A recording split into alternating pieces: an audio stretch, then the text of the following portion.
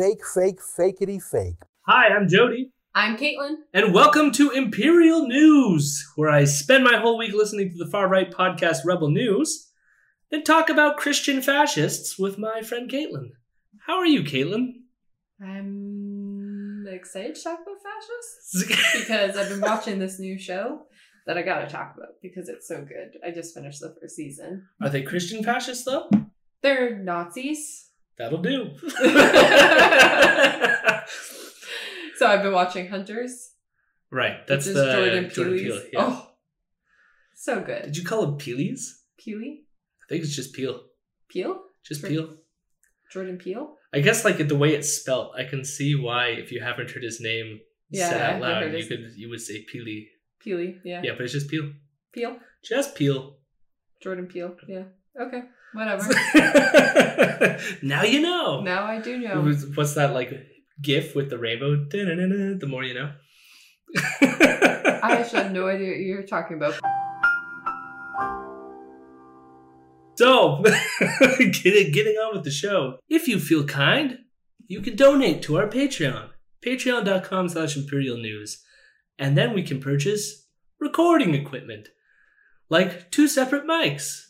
So that when I edit it, we can edit out all the bangs and bumps. But in the meantime, the Imperial Roundup. Hello, my rebels. Hello, my rebels. I'm a good boy.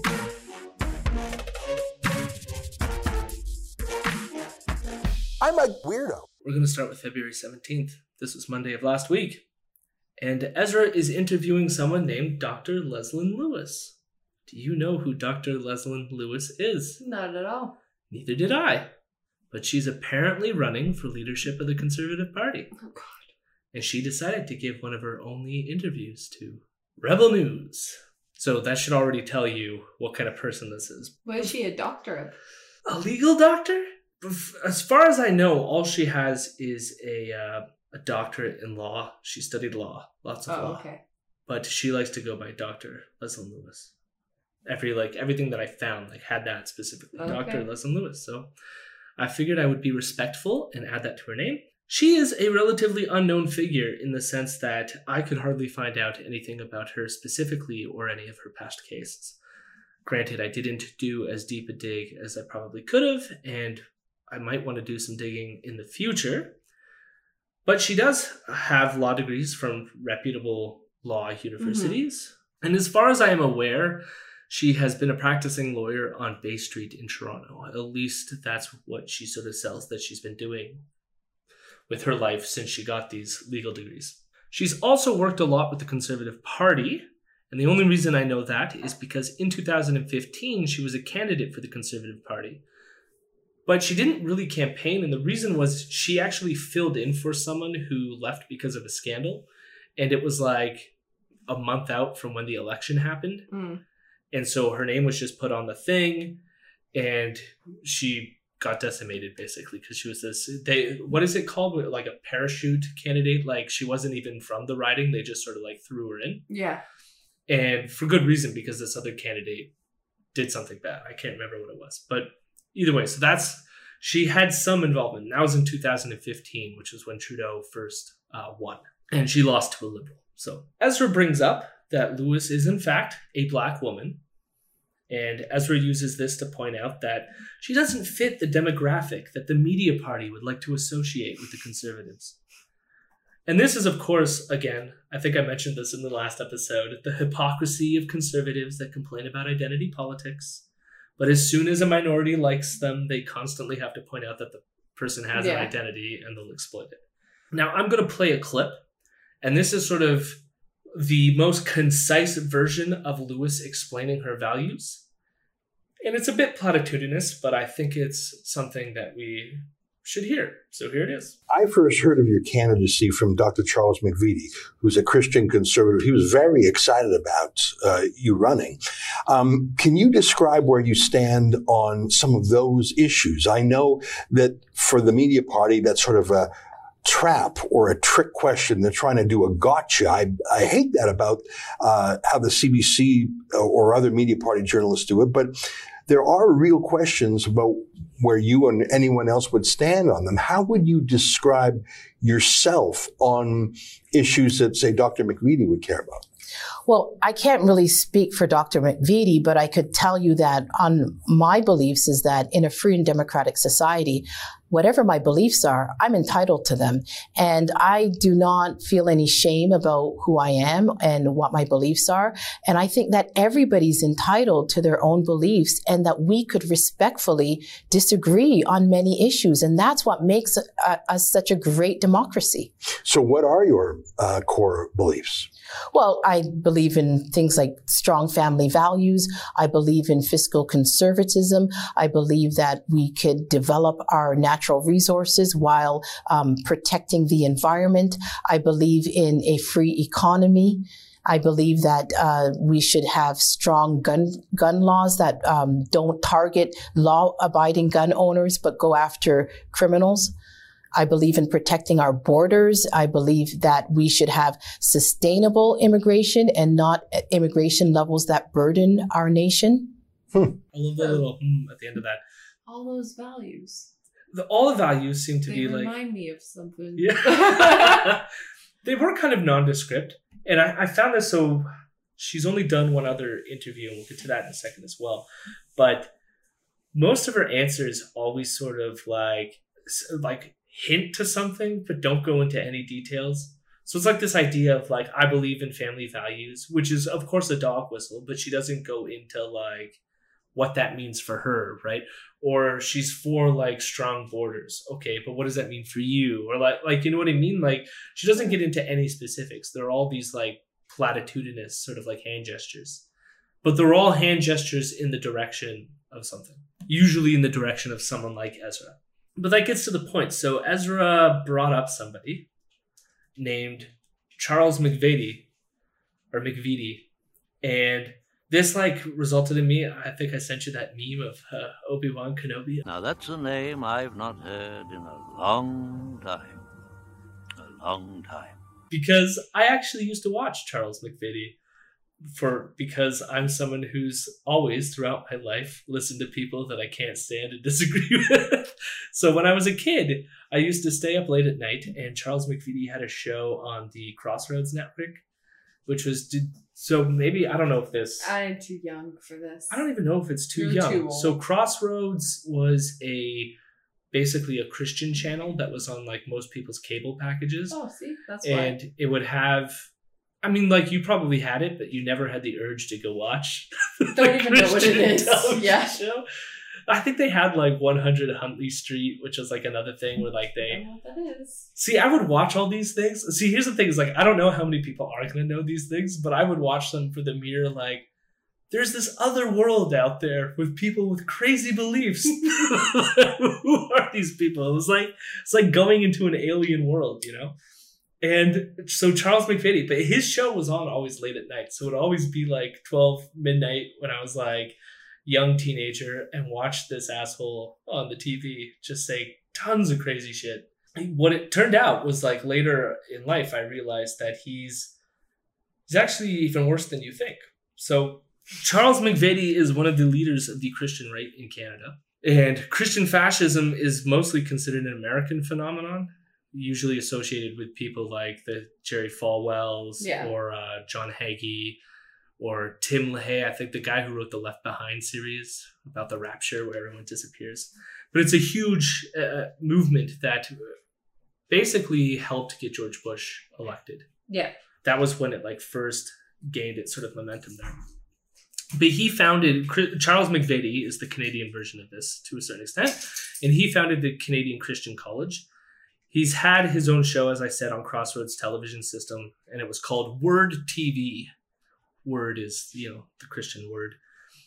But he was censored off the television because of homophobic remarks that he made on the show. I know it had something to do with the gay pride parades, and he basically called them sex parades, said that homosexuals were trying to like molest children at gay pride parades and stuff like this. And he said that on TV and got censored for it. And eventually Crossroads TV basically had to tell him to go. So he was no longer on TV because of that. Now, this, of course, was back when we had better laws surrounding hate crimes and stuff like this with the human rights tribunals, which, again, you're going to see Ezra is going to sneak into this story with this shit again, with his human rights tribunal nonsense that he was doing.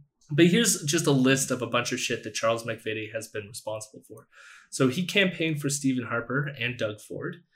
He was integral in Ford's campaign to remove the sex ed curriculum. He bragged about having a direct line to Stephen Harper, and Stephen Harper, he was considered like Stephen Harper's religious person he would go to for religious stuff. Advisor, I guess is what the word I was looking for. He organized protests outside the Royal Ontario Museum because they had an exhibit on Darwin, which, of course, Darwin is just secularism trying to corrupt society. He's against environmental activism because he believes it worships the earth and abandons worshiping God.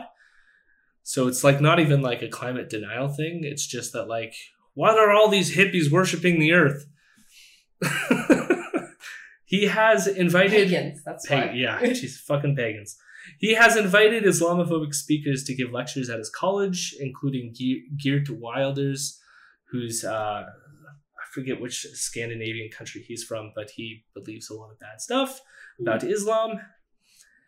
He led the campaign that ultimately failed to get Stephen Harper to overturn Bill C-38, which was the law that legalized same-sex marriage in Canada back in 2005. So that passed under a Liberal government. And then once Harper got elected, he tried to motivate to get Harper to challenge it. And it ultimately failed for a bunch of reasons, largely because there was many Conservative MPs that wanted to move on from the issue that were more secular. And I think because a few of them were actually gay as well. So I'm glad that that didn't succeed, but there was a push. And I'll think a lot of conservative Christians got mad at Stephen Harper because of that, because two things they wanted out of Harper that he didn't touch on, which was the gay issue, but then also the abortion issue. Of course. But the thing is, I think he did do things to limit access and other things, but of course he wouldn't go far enough because he didn't just get rid of abortion altogether, right? Well, you can't do that. Yeah, well, they still want him to. Because they don't know that. Like how abortion works in Canada is not... I mean, you can limit access and you can do other things. But sure, but you can't get rid of it. But we're talking about Christian fascists here. They want a total Christian authoritarian regime controlling this country. They have to argue that women are not human in order to get abortion. Yeah, I guarantee you, women not being human is somewhere in their belief system.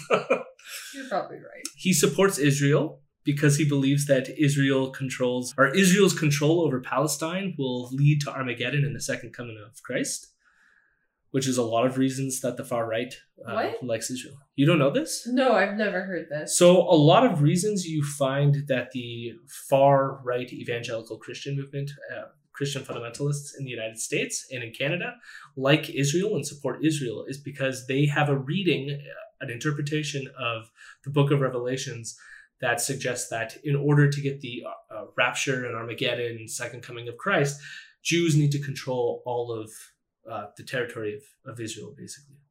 But why would they want that? Because they want the second coming of Christ to happen. Why would you want the second coming of Christ? Because that's when you get to heaven and all like the fun stuff happens. No. What do you mean, no? No.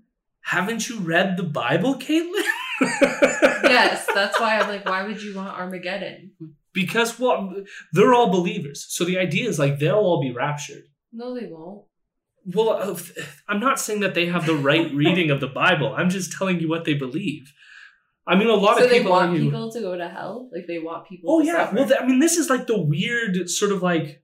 what is it? Like how do you just... Like, that's what No, but here's like the weird thing.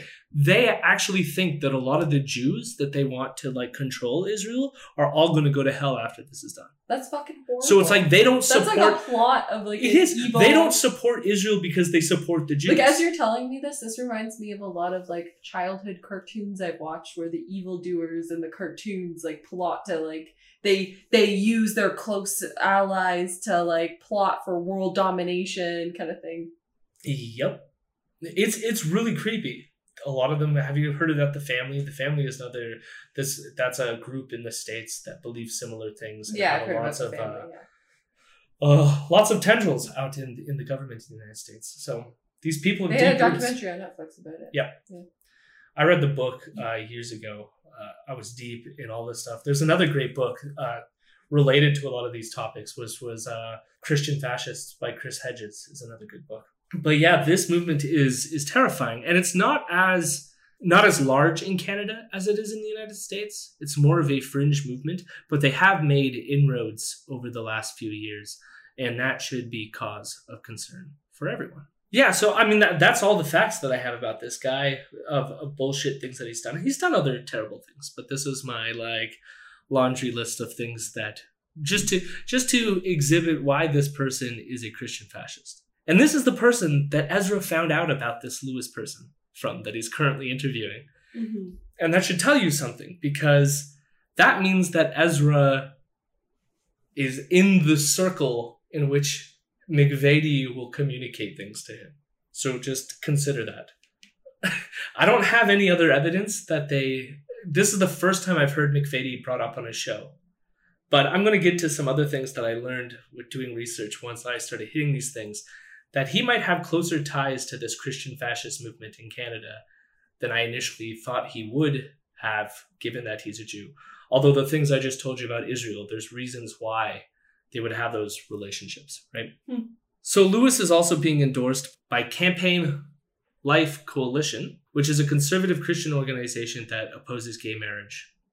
I thought it was going to be anti-abortion. No, I got a list. So they oppose gay marriage, they're anti-abortion, they're against sex education, against birth control, against divorce, against trans people, and generally anti-sex, except in marriage and for the purpose of creating children.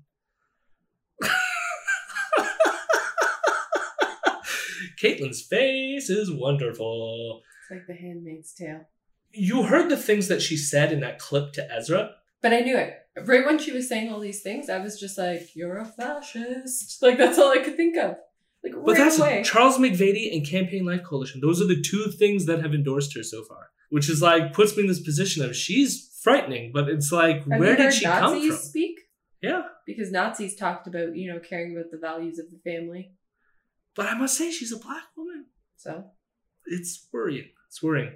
So the only other thing of a note for Lewis in this interview is that she believes in conspiracies about the UN Migration Compact, which is something that we already know Ezra sort of believes, which is this idea that the UN, since they passed this compact, which was a non-binding thing, it's actually a secret conspiracy that they're controlling our sovereignty over our control over our borders, which is all just nonsense. But she raises that in the Ezra interview. The other thing is she mostly, so her slogan or motto or whatever that she's using for her campaign is courage, compassion, and common sense. Oh, wow.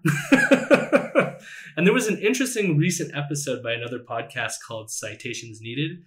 And it's all about how common sense is used in the vernacular of media, usually by right-wing pundits, to try to promote ideas that are toxic as it's just the common sense. So what the average Joe thinks, the breadwinner shit, you said, it's a widespread thing, but that's common sense, It's a folksy thing. She also mentions she has only done one other media appearance, and Ezra goes, oh, what? And she's like, oh, it's not from any mainstream network, and they don't mention it. So it made me curious, and I looked it up, and it's this random Christian YouTuber. And she was hard to read too, of where she stands on things. And she has a name that's too long and complicated that I won't be able to pronounce. Okay. But she's a young blonde woman, looks kind of and says some things that tell me that she's a trad wife of some kind, which fits with this movement. And again, it's weird because they kind of address some Christian issues, but don't go into many of the details. She raises she doesn't ask her directly what your stance on abortion is. But she kind of asks Lewis the conservative passed a motion at the recent convention that says that abortions during this sort of time period is not okay. Do you support things like that? And her answers would always be sort of oh, well, I think they have every right to pass whatever motions they want, kind of thing. Rather than being abortion is bad or whatever, right? And so it's like weird. I wonder like what kind of game she's playing. Like if she realizes that if she wants to become the national leader of the Conservative Party, she needs to walk this line where she's not as overt as she wants to be. Yeah. And that's kind of what she's doing, but she still wants to have those dog whistles to like tell these Christian conservatives that I'm on your side. Although it is weird walking into the field with an endorsement by like a pro-life organization and one of the leading Christian fascists in Canada. So, you know, the other thing is, so the Charles McVady reference reminded me of a book that I read almost a decade ago, and it was collecting dust on my shelf. So I picked it up to have a peek, just to refresh my memory on some stuff about Charles McVady. The book is called The Armageddon Factor, The Rise of Christian Nationalism in Canada, and it was by a journalist named Marcy McDonald. And the book was published in 2010, but covered some of the Human Rights Tribunal fights by Ezra. But the focus of her coverage of this was the Christian right angle of that story. So during his own fight with the Human Rights Tribunals, Ezra came to defend someone named Stephen Boisson. I think I'm pronouncing that right. And this person, Stephen, wrote an op-ed in a local Alberta newspaper calling for a war against homosexuals. Oh, gosh. And because of this, he was taken to the Human Rights Tribunal by, I think, a high school teacher who taught like anti-aggression techniques and stuff like this. Yeah. And especially dealing with youths who were gay. And he knew it was after this op-ed had been published, several of the, or some gay kid that he knew that he was like mentoring was assaulted. And he attributed it to the language that was in this op-ed. And that's what he took him to the Human Rights Tribunal for. And Boisson lost and was ordered by the tribunal that he wasn't allowed to speak about homosexuality in public venues anymore. And a lot of people, like, I agree with that too. Yeah. But a lot of people on the conservative side was like, this is an infringement on free speech, and all those like bullshit arguments that you keep hearing. And of course, what I learned is that in this book, that Ezra came to his defense. Now, I have read the Shakedown book, which is the book that covers this. And I think Boisson is only mentioned in passing, but not Ezra's involvement in sort of like defending him and promoting him in the public. Yeah. But that's sort of like laid out in this book. But then there's a small little part that's written in there that's like a passing mention, which talks about Boisson's lawyer, who is someone named Gerald Chipper. And she also mentions that Ezra worked for Chipper as a junior lawyer. So the one tiny legal gig that Ezra had before he moved on to become the whatever monstrosity he is today was with this guy who is a lawyer involved in the conservative and Christian right that defends people that are like anti-gay in newspapers and other things and promotes pro-life people and promotes like all this stuff. And that's something I didn't know before. And it shows that Ezra has closer ties to this side of the universe than I would have expected from just listening to his show. At least the Christian fascist element of it. Because, and I think what he's doing, like if I had to play sort of like mind games here, is that Ezra is trying to appeal to this kind of like youthful, more secular right-wing kind of group, which is why he rarely touches on kind of like, other than the anti-Islam stuff, but that also appeals to the kind of like secular type of people. And so I think that that's what he's trying to do. But his history is deeply tied to these Christian fascist movements in Canada, which is super fascinating to me. I don't know what it means yet. It's something that I could probably... He likes fascists? Yeah. So the other thing is, so Chipper, he has close ties to the conservative government, and he was appointed to an advisory panel by Stephen Harper to appoint judges. And specifically, he said publicly that he was going to appoint Christian conservative judges. And he's a Seventh-day Adventist, which is interesting, and has dedicated his entire career to fighting for religious freedoms, which basically translates to fighting Muslims, gays, and women. Yeah. Essentially. Yeah. Religious freedom, so long as you believe the same God as they believe. Yeah, right? Of course. So that was that episode. It was this brief interview. It just like took me down weird paths where like I got reminded of things. But Charles McVady, that was like, I haven't heard that name in a very, very long time. Which is, well, I don't know if that's good or not. Like, is it better that he remains in the shadows, or is it? But then he's sticking his tendrils out into the world, because I didn't know that he was part of the campaign to get rid of the sex ed curriculum. So we're going to speed through the rest of the days. February 18th, Ezra is criticizing the blockades again, because of course. And his main critique this time seems to be that the protesters are both weak and stupid. Which is like, we now devolved from this like weird, they're not even real indigenous people, to now it's just a pure ad hominem, so they're weak and stupid. And like part of the evidence of like they're stupid is he had, I think, Kian go around and asking some of them, being like, what is the pipeline carrying that they're protesting in Wet'suwet'en? And they'd be like, I don't know, oil? And then it's like, gotcha, it's liquefied natural gas. Stupid liberals protesting. Like they don't even know what they're protesting. Got 'em. It was like, most of them are there because they care about indigenous sovereignty and other issues like that. Like, yeah. Like, it doesn't matter what the pipeline is carrying. That's probably like an adjacent issue. He also complains again that they aren't real First Nations. And he proceeds to play a bunch of clips of indigenous people who support the pipeline. So this is his whole argument. It's like, look at all these other indigenous people who support the pipeline. Therefore, the people who don't support it aren't real indigenous people. He then criticizes indigenous people participating in the blockades by claiming they are criminals. So he finds one indigenous person speaking in favor of the blockades, and then decides to dig in their past and finds out that they have a criminal record for dealing pot. Oh, no. I know. They're all just criminals. And then he uses this one example to paint them all as criminals. They're either criminals or they're not real. Very honest debate tactics going on here. Then in the interview segment, Ezra interviews someone named Aaron Gunn. Pew, pew, pew, pew. And Ezra frames him as a grassroots activist who organized the website and Facebook page for Canada Strong and Proud. Oh, great. And in this interview, they are criticizing, again, the rail blockades. And this time, they accuse the people in the blockades as being foreign-funded environmentalists. Sign up for our Patreon today. You too can become a foreign-funded environmentalist by giving us money. They, of course, don't provide evidence for this, and there's nothing really to discuss about the rest of the interview.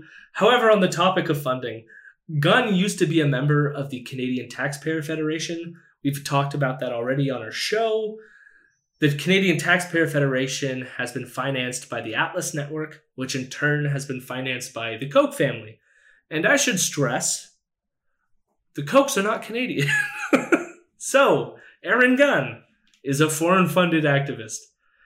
But also, contrary to Canada Strong and Proud being a grassroots organization, they registered as a third party in both the 2019 federal election and the Alberta provincial elections, where they engaged in pro-pipeline robocalls and ran smear ads on Facebook against Justin Trudeau. Since they were registered as a third party, unlike Ezra, who is currently being investigated for violating that law, we know that they were financed by the Manning Centre, which is headed by Preston Manning, who was the leader of the Reform Party. Preston Manning's organization, the Manning Center, has given them $300,000. Roughly $300,000. I think it was just shy of that.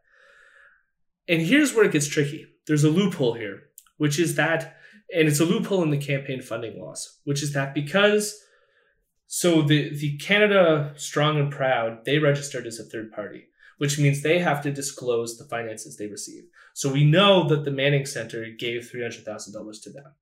However, we don't need to know, based on the law, who funded the Manning Center.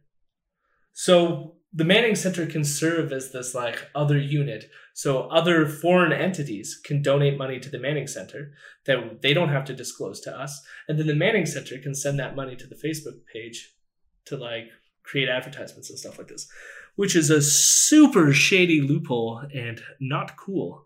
And there's tons of democracy groups in Canada that are trying to fight this in the courts. Yeah, makes sense. But it's not clear that they're going to succeed. But there's not lawsuits happening right now, but I think they're trying to fight like legislative battles, like trying to get the government to pass better legislation to like curb this spending.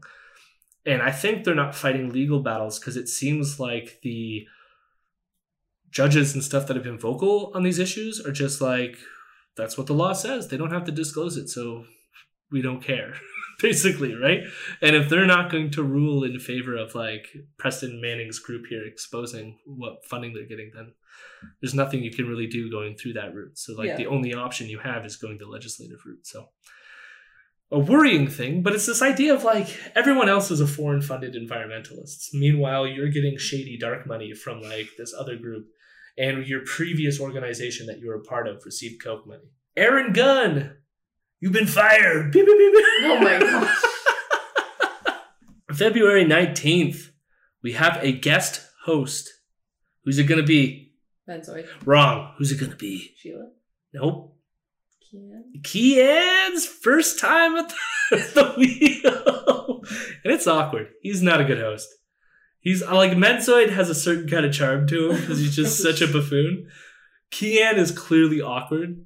And he does, I mean, he's always awkward, but like him as a hosting role, not good at all. So I'm going to play a clip, and this clip is actually interesting because he even like stumbles around the narrative. Historically, we've always known whose side everybody is on. We've had the political class negotiating on behalf of the crown, and across the table from them is tribal leadership. Canada has always met somewhere in the middle, and that's how we've gotten things done. But this time, that won't be the case. The negotiations once were taking place in public, and Canadians knew what was going on. Now, that's not the case, and recordings are being kept secret between the two parties. The fate of Canada's economy is being debated by a Prime Minister who has already declared his loyalty to Indians before the Crown. Trudeau was elected to govern on behalf of the Crown, a duty he has brazenly abandoned. But that farce doesn't even come close to the illegitimacy of the bad actors that he is negotiating with. The people cutting off the arteries of our nation are not representing any band, tribe, or anything of the sort. The people extorting our country on behalf of supposedly the Wet'suwet'en are all gringos. So first, before I get into the meat of the what he just said, because a lot of it I phased out as well, because he's so fucking boring. He's so boring to listen to. And listen, like, so this episode of their show was really short. I think it was only 17 minutes long. But he's got like this robotic staccato with like no emotional resonance. Yeah. So it's like fact, fact, fact, and it's just like what you're saying is just so boring and stupid. So what? Do you have any critiques? How was he the first time hosting? How did you feel?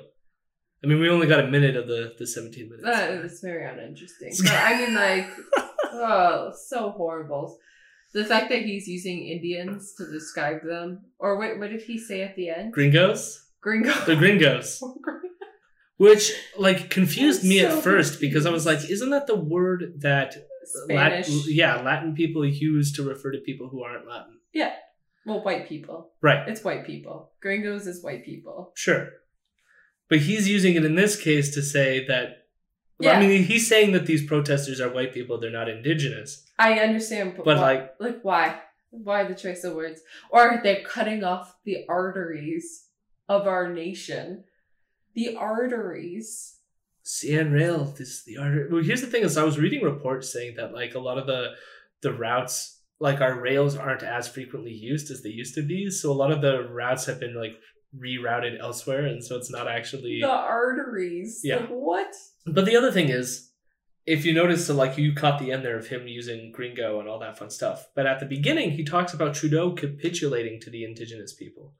But then it's like, is Trudeau capitulating to real indigenous people or not? Because if they're just gringos, then who is he capitulating to? The people on the blockades are the gringos. Right. And that's who he says Trudeau is capitulating to, because it's not just the Wet'suwet'en people. It's all the people at the blockades, which is why in their world, Trudeau isn't doing anything about it in their minds.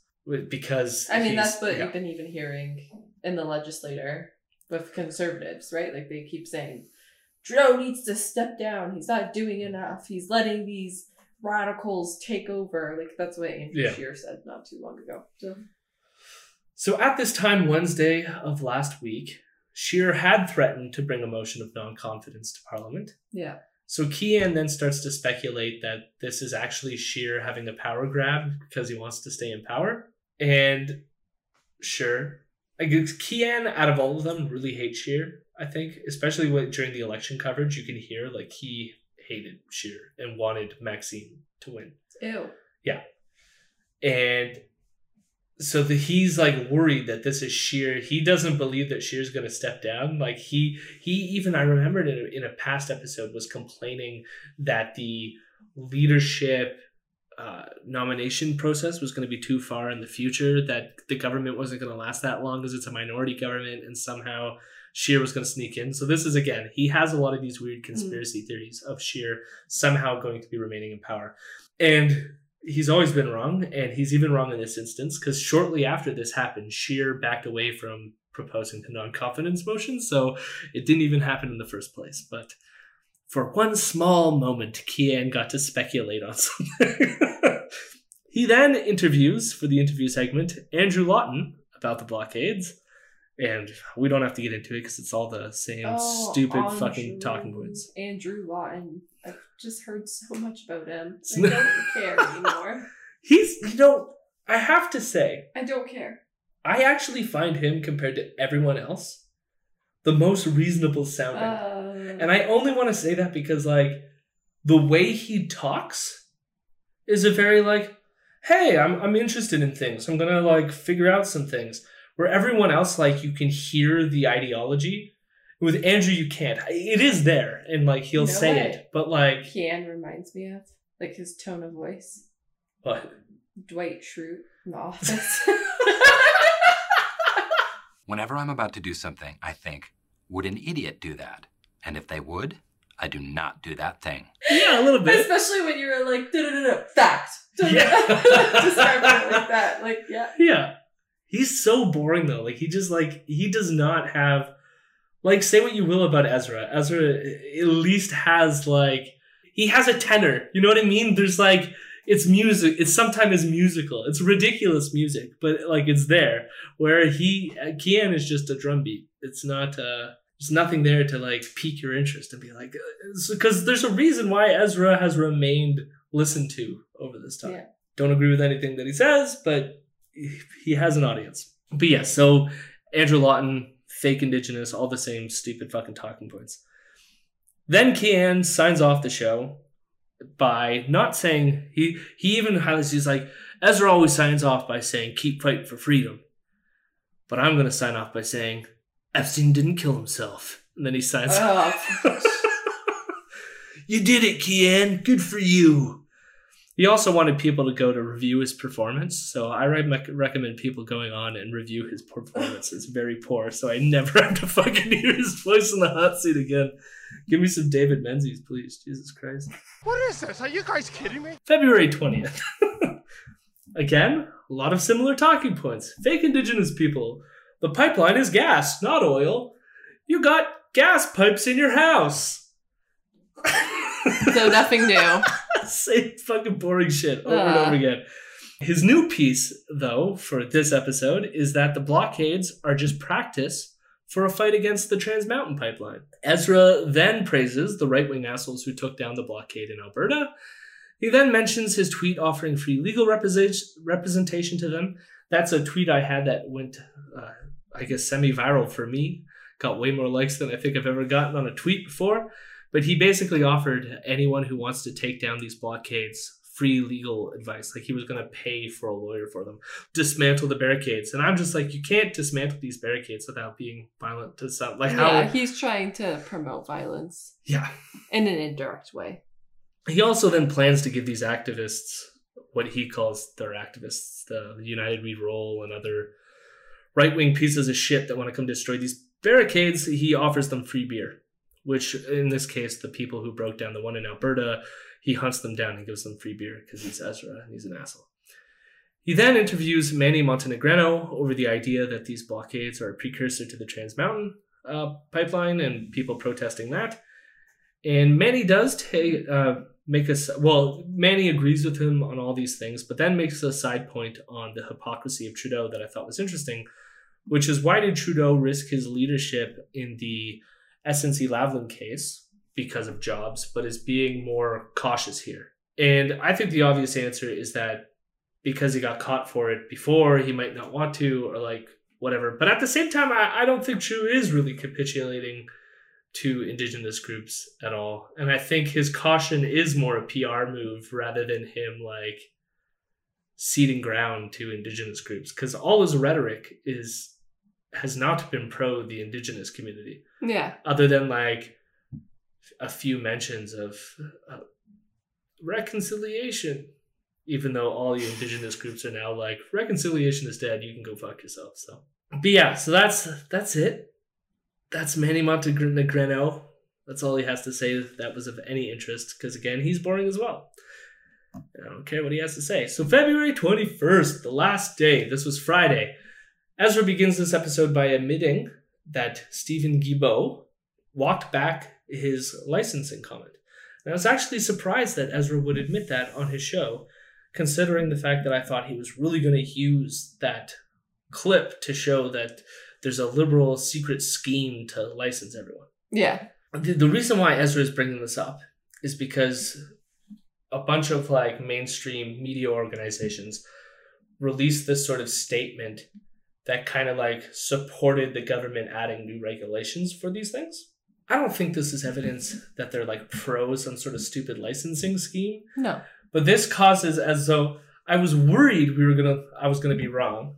But this causes Ezra to go, Guilbeault walked it back, but the media company wants it, and that means the liberals are still secretly working towards it, and therefore they're going to initiate a licensing scheme, just like Guilbeault said, and then he plays the clip again. So my guess is he's still going to keep playing that clip. He's going to use it to say that the liberals are bringing a licensing scheme, and it's never going to end.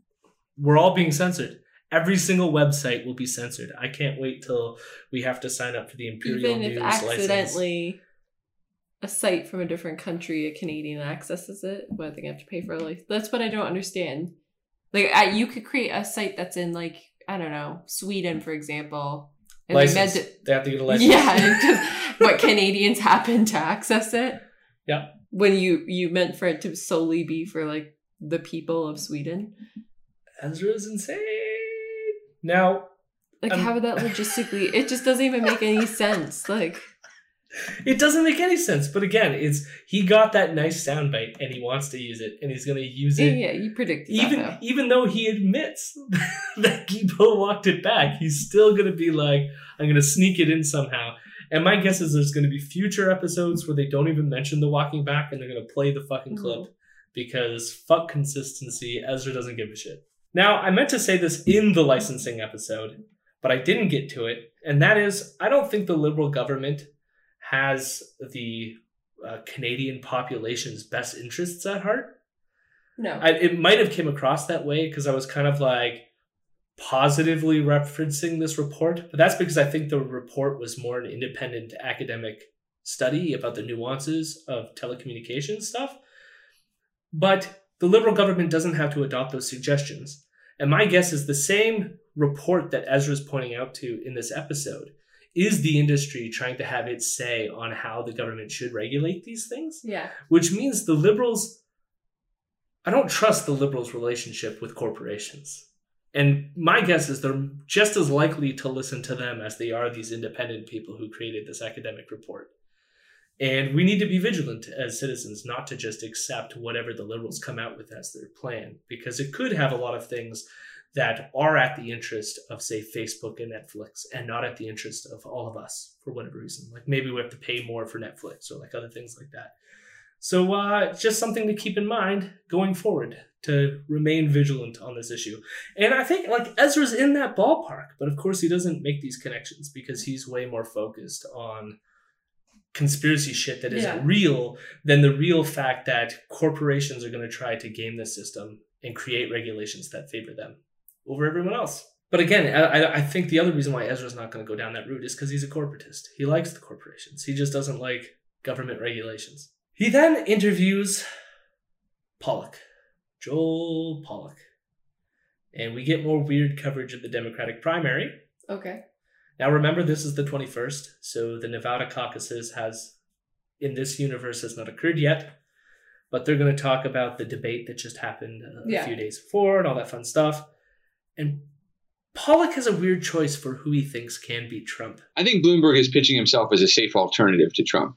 And it helps him that Sanders is doing so well, because I think Democrats who don't like Sanders will eventually have to pick a candidate. And it's not that he's the best candidate. He just has the most independent staying power. I think purely on the merits, Amy Klobuchar is probably the best non-Sanders candidate. The problem is she has very little money and she's peaking too late. She did very well in New Hampshire, but she came to Nevada a few days later and had to basically start from scratch. She had to open 2 new offices. She didn't have offices there before, I don't think. And she hired 50 staff. That's all well and good, but it's a bit late in the game. Elizabeth Warren had 5 offices there back in September. And by the way, you might see Elizabeth Warren do quite well in Nevada, not just because of that organization, but because, as we mentioned earlier, she came out fighting in the early part of the debate. And I think that's what Democrats want to see. I think Elizabeth Warren came in 4th, if I'm not mistaken. Joe Pollock is all up in that Klobumentum. The Amy Klobumentum. She's going to make it. She's going to win the whole thing. What? Amy Klobuchar. Like, why does anyone think that she has a chance at all to win this thing? I forgot she existed. The only people I pay attention to is Sanders, Buttigieg, Biden, Warren. That's about it. Yeah. Who else is there? There's Tom Steyer. Who's that? Michael Bloomberg. Tom Steyer is the other billionaire, but that seems to really like Bernie for some reason. Oh, yes, the one that I always go, he copies all his lines. Yeah. Yeah. And then, then, in the debates, he's always like, I agree. Yes, that's a good point. And then always just copies. Miriam Williamson just endorsed Bernie Sanders. She's so great. Yeah. she's feeling the burn. She's feeling good. the burn. She is fantastic. But yes. She wants love to win, okay? So Amy Klobuchar finished 5th in Nevada with a very low turnout in Nevada. As I guess everyone knows already, Bernie won by a landslide, which is fantastic. Right? He got, I think, 46%, and then Biden was at 20% in second place. So that's a 26% difference. Like that is, he outdid most of his polling and has a lot of people freaking the fuck out right now. And I think like this is the first time too where you actually heard sort of like Joel Pollak say anything negative about Sanders.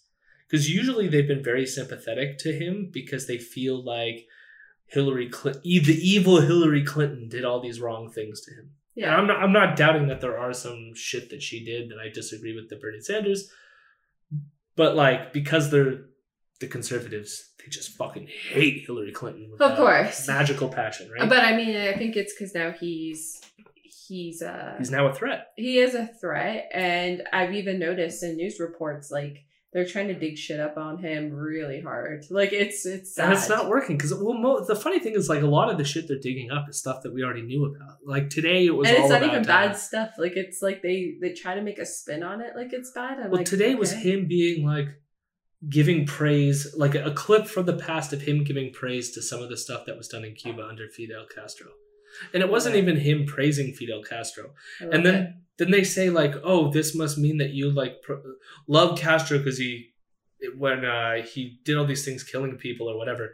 And then it's like, you can find clips of President Obama saying the same shit Bernie is saying. Yeah. Well, like he's not even saying anything that radical. There was one where it was like, oh, look, here's Bernie 30-something years ago, and he's talking about the success of the Soviet Union. Yeah. And he's talking about like the technology in the Soviet Union and like some of the scientific successes they've had. Well, they made it to space first. Yeah, no, I know. And that's what was actually being said in the clip. But then they twisted it into like, look at this foolish communist who like loves the massacres of innocent people. And then they started talking about how he's like Jewish and how he shouldn't like the Soviet Union because he's Jewish. And I'm like, what is going on? Like, I'm like, and all like MSNBC is like the worst with they've been like comparing him to like Nazis, and brown shirts, and it's like he has family that died in the fucking Holocaust. Yeah, like, to compare him to Nazis is just insane. Yeah, that is crazy. That's pretty bad. I didn't know that, but. There is this like rhetoric that he's a millionaire. He's got 3 He's got homes. a cabin.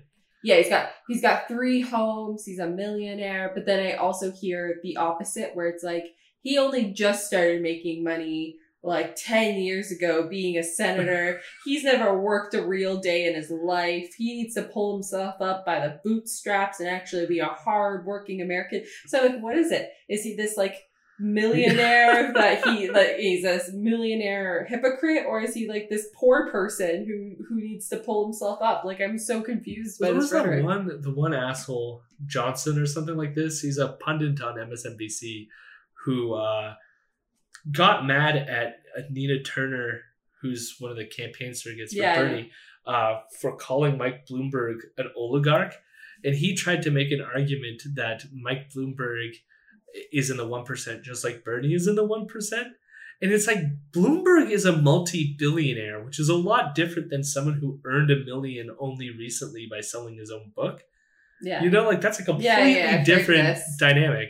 Yeah, well, that guy also got in a lot of trouble because he said that Bernie supporters don't understand intersectionality, and he hides behind the fact that he has this misfit island of black girls, referring to Nina Turner. That's and Brienne.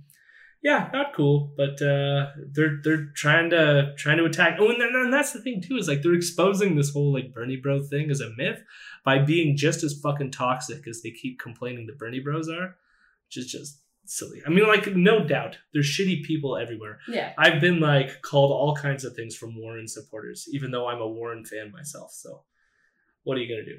But yeah, so that's it. That's their deep insight, and I have to point out that we did hear the ding. So there was a lot of dings in that the Joel Pollak segment. My God, and like for whatever reason, Joel Pollak session. The last time there was none. That was the first time there was none, even though he was in his house. Because there's been times where there was none, but it was at the airport or like some other shit.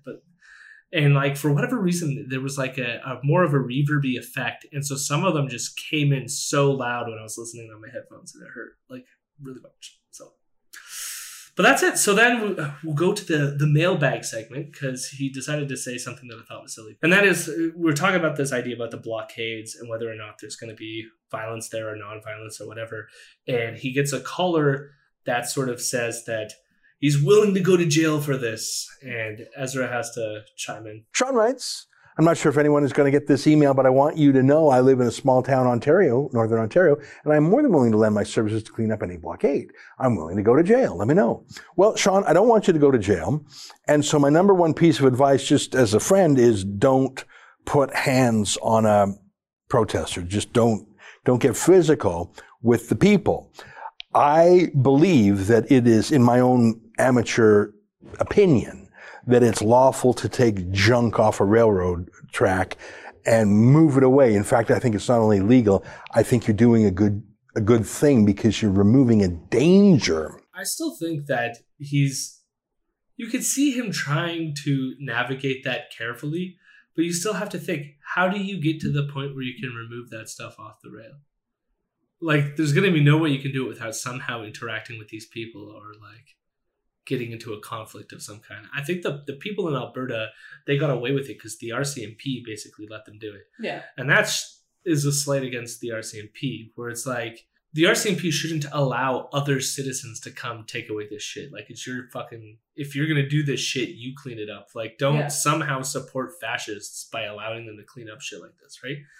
And in this case, any other case, if they just show up and be like, hey, I'm taking down your barricade, and they'll be like, no, fuck you, then what are you going to do? Yeah. So Ezra is walking a fine line here. And it's clear that, like, if people listen to him, they're going to get hurt. And that's just the way it is. And the thing is, too, I didn't play any more of these clips, but this whole week when they're talking about the blockades and stuff like this, you heard more of the same stupid rhetoric of, well, I understand. If people get angry, they might do something, which is the same justification to violence that we've heard in previous turkey episodes. Farmers. He wants them to shoot protesters. Or run them over with cars. So not good. And also, like, offering the legal services to those who step in and do something is also super dangerous. To be honest, I kind of think that's hate speech in a sense. That's like inciting violence. It's bordering on inciting violence in ways, and like, yeah, I don't know. The case against it might be difficult. I feel like you could have a lawsuit against him. my tweet went viral with it, so who knows? Maybe somebody picked up on it, but I'm not a lawyer, so I don't know. I don't know, but if anyone wants to fight it, go for it. You have my support. And that's it.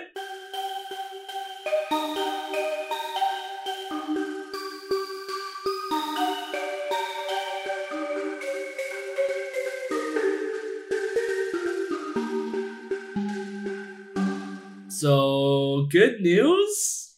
Yeah, not so much good news, but more about like local activism. So you and I today, we went to a rally by London's RCMP office in support of the Wet'suwet'en. I think it falls in line. I can never pronounce this one right. Tianandaga? Yeah. I think it was nice. Not too many people showed up because it was very impromptu. Like I think 2 hours before the rally actually happened, they sent out messaging. But it was really nice for the people who did come. But there is going to be another rally for London listeners. Another rally on Friday at Victoria Park at 2 to 6. 2 to 6. Wow, that's a long well, I think they want to hit people who are coming out from work as well. So it's okay. It's so it's going to be a long one. But if you can make it, come out even just for like an hour or so, right? Like even 20 minutes, just show your face, right? Show some support. It's always good. And for context with it, the reason why this happened was there was a blockade in Ontario in which the OPP violently removed the people from it. Yeah. And the video of it is quite shocking, mostly because they weren't actually blockading the rail. They were on their land, but close by to the rail, and we're doing some kind of a blockade. But again, it was on their territory. And for the OPP to come in masses like that to just arrest them on their territory is colonial fucking bullshit. Yeah. And it wasn't cool. And I think so there was a lot of impromptu rallies today, especially there was a huge one in Ottawa. I think it was close to over 300 people showed up, and they blocked a lot of traffic outside both the Parliament building, but also Justin Trudeau's office, and held rallies there. And so ours was a little smaller, but again, an hour or so notice. And I was busy the whole time. My daughter kept running around everywhere. so I got to work out. I'm pretty tired recording this, but it was good to see that there's at least a group of people who were paying attention and could show up to show solidarity at this time. Yeah. And see you on Friday, I guess is what it is. And so I guess this means I have to edit it before Friday so we can get it in there. No pressure. This is me just chiming in to say that the Friday already passed. I did not edit this in time. However, I did input a little reminder last episode that we released to come to this rally on Friday. So the rally already happened, and we will let you know what happened on our next episode. Till then, if you enjoy what you have heard so far, please give us a few bucks over on patreon.com/Imperial News.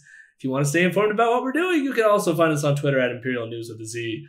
We have an Instagram account, News Imperial. We have a private Facebook group called Imperial News. We also have a Discord set up. You can find the link on our Twitter. Lastly, you can email us any question at imperial.fake.news@gmail.com. Special thanks to my friend Mason Tickle for the transition beats. You can find his work at striatum.bandcamp.com. Thank you for listening, and support Indigenous land defenders. It's an audio medium, Caitlin. They can't see your fist. Albumbia, Albumbia, how lovely are your wheat fields.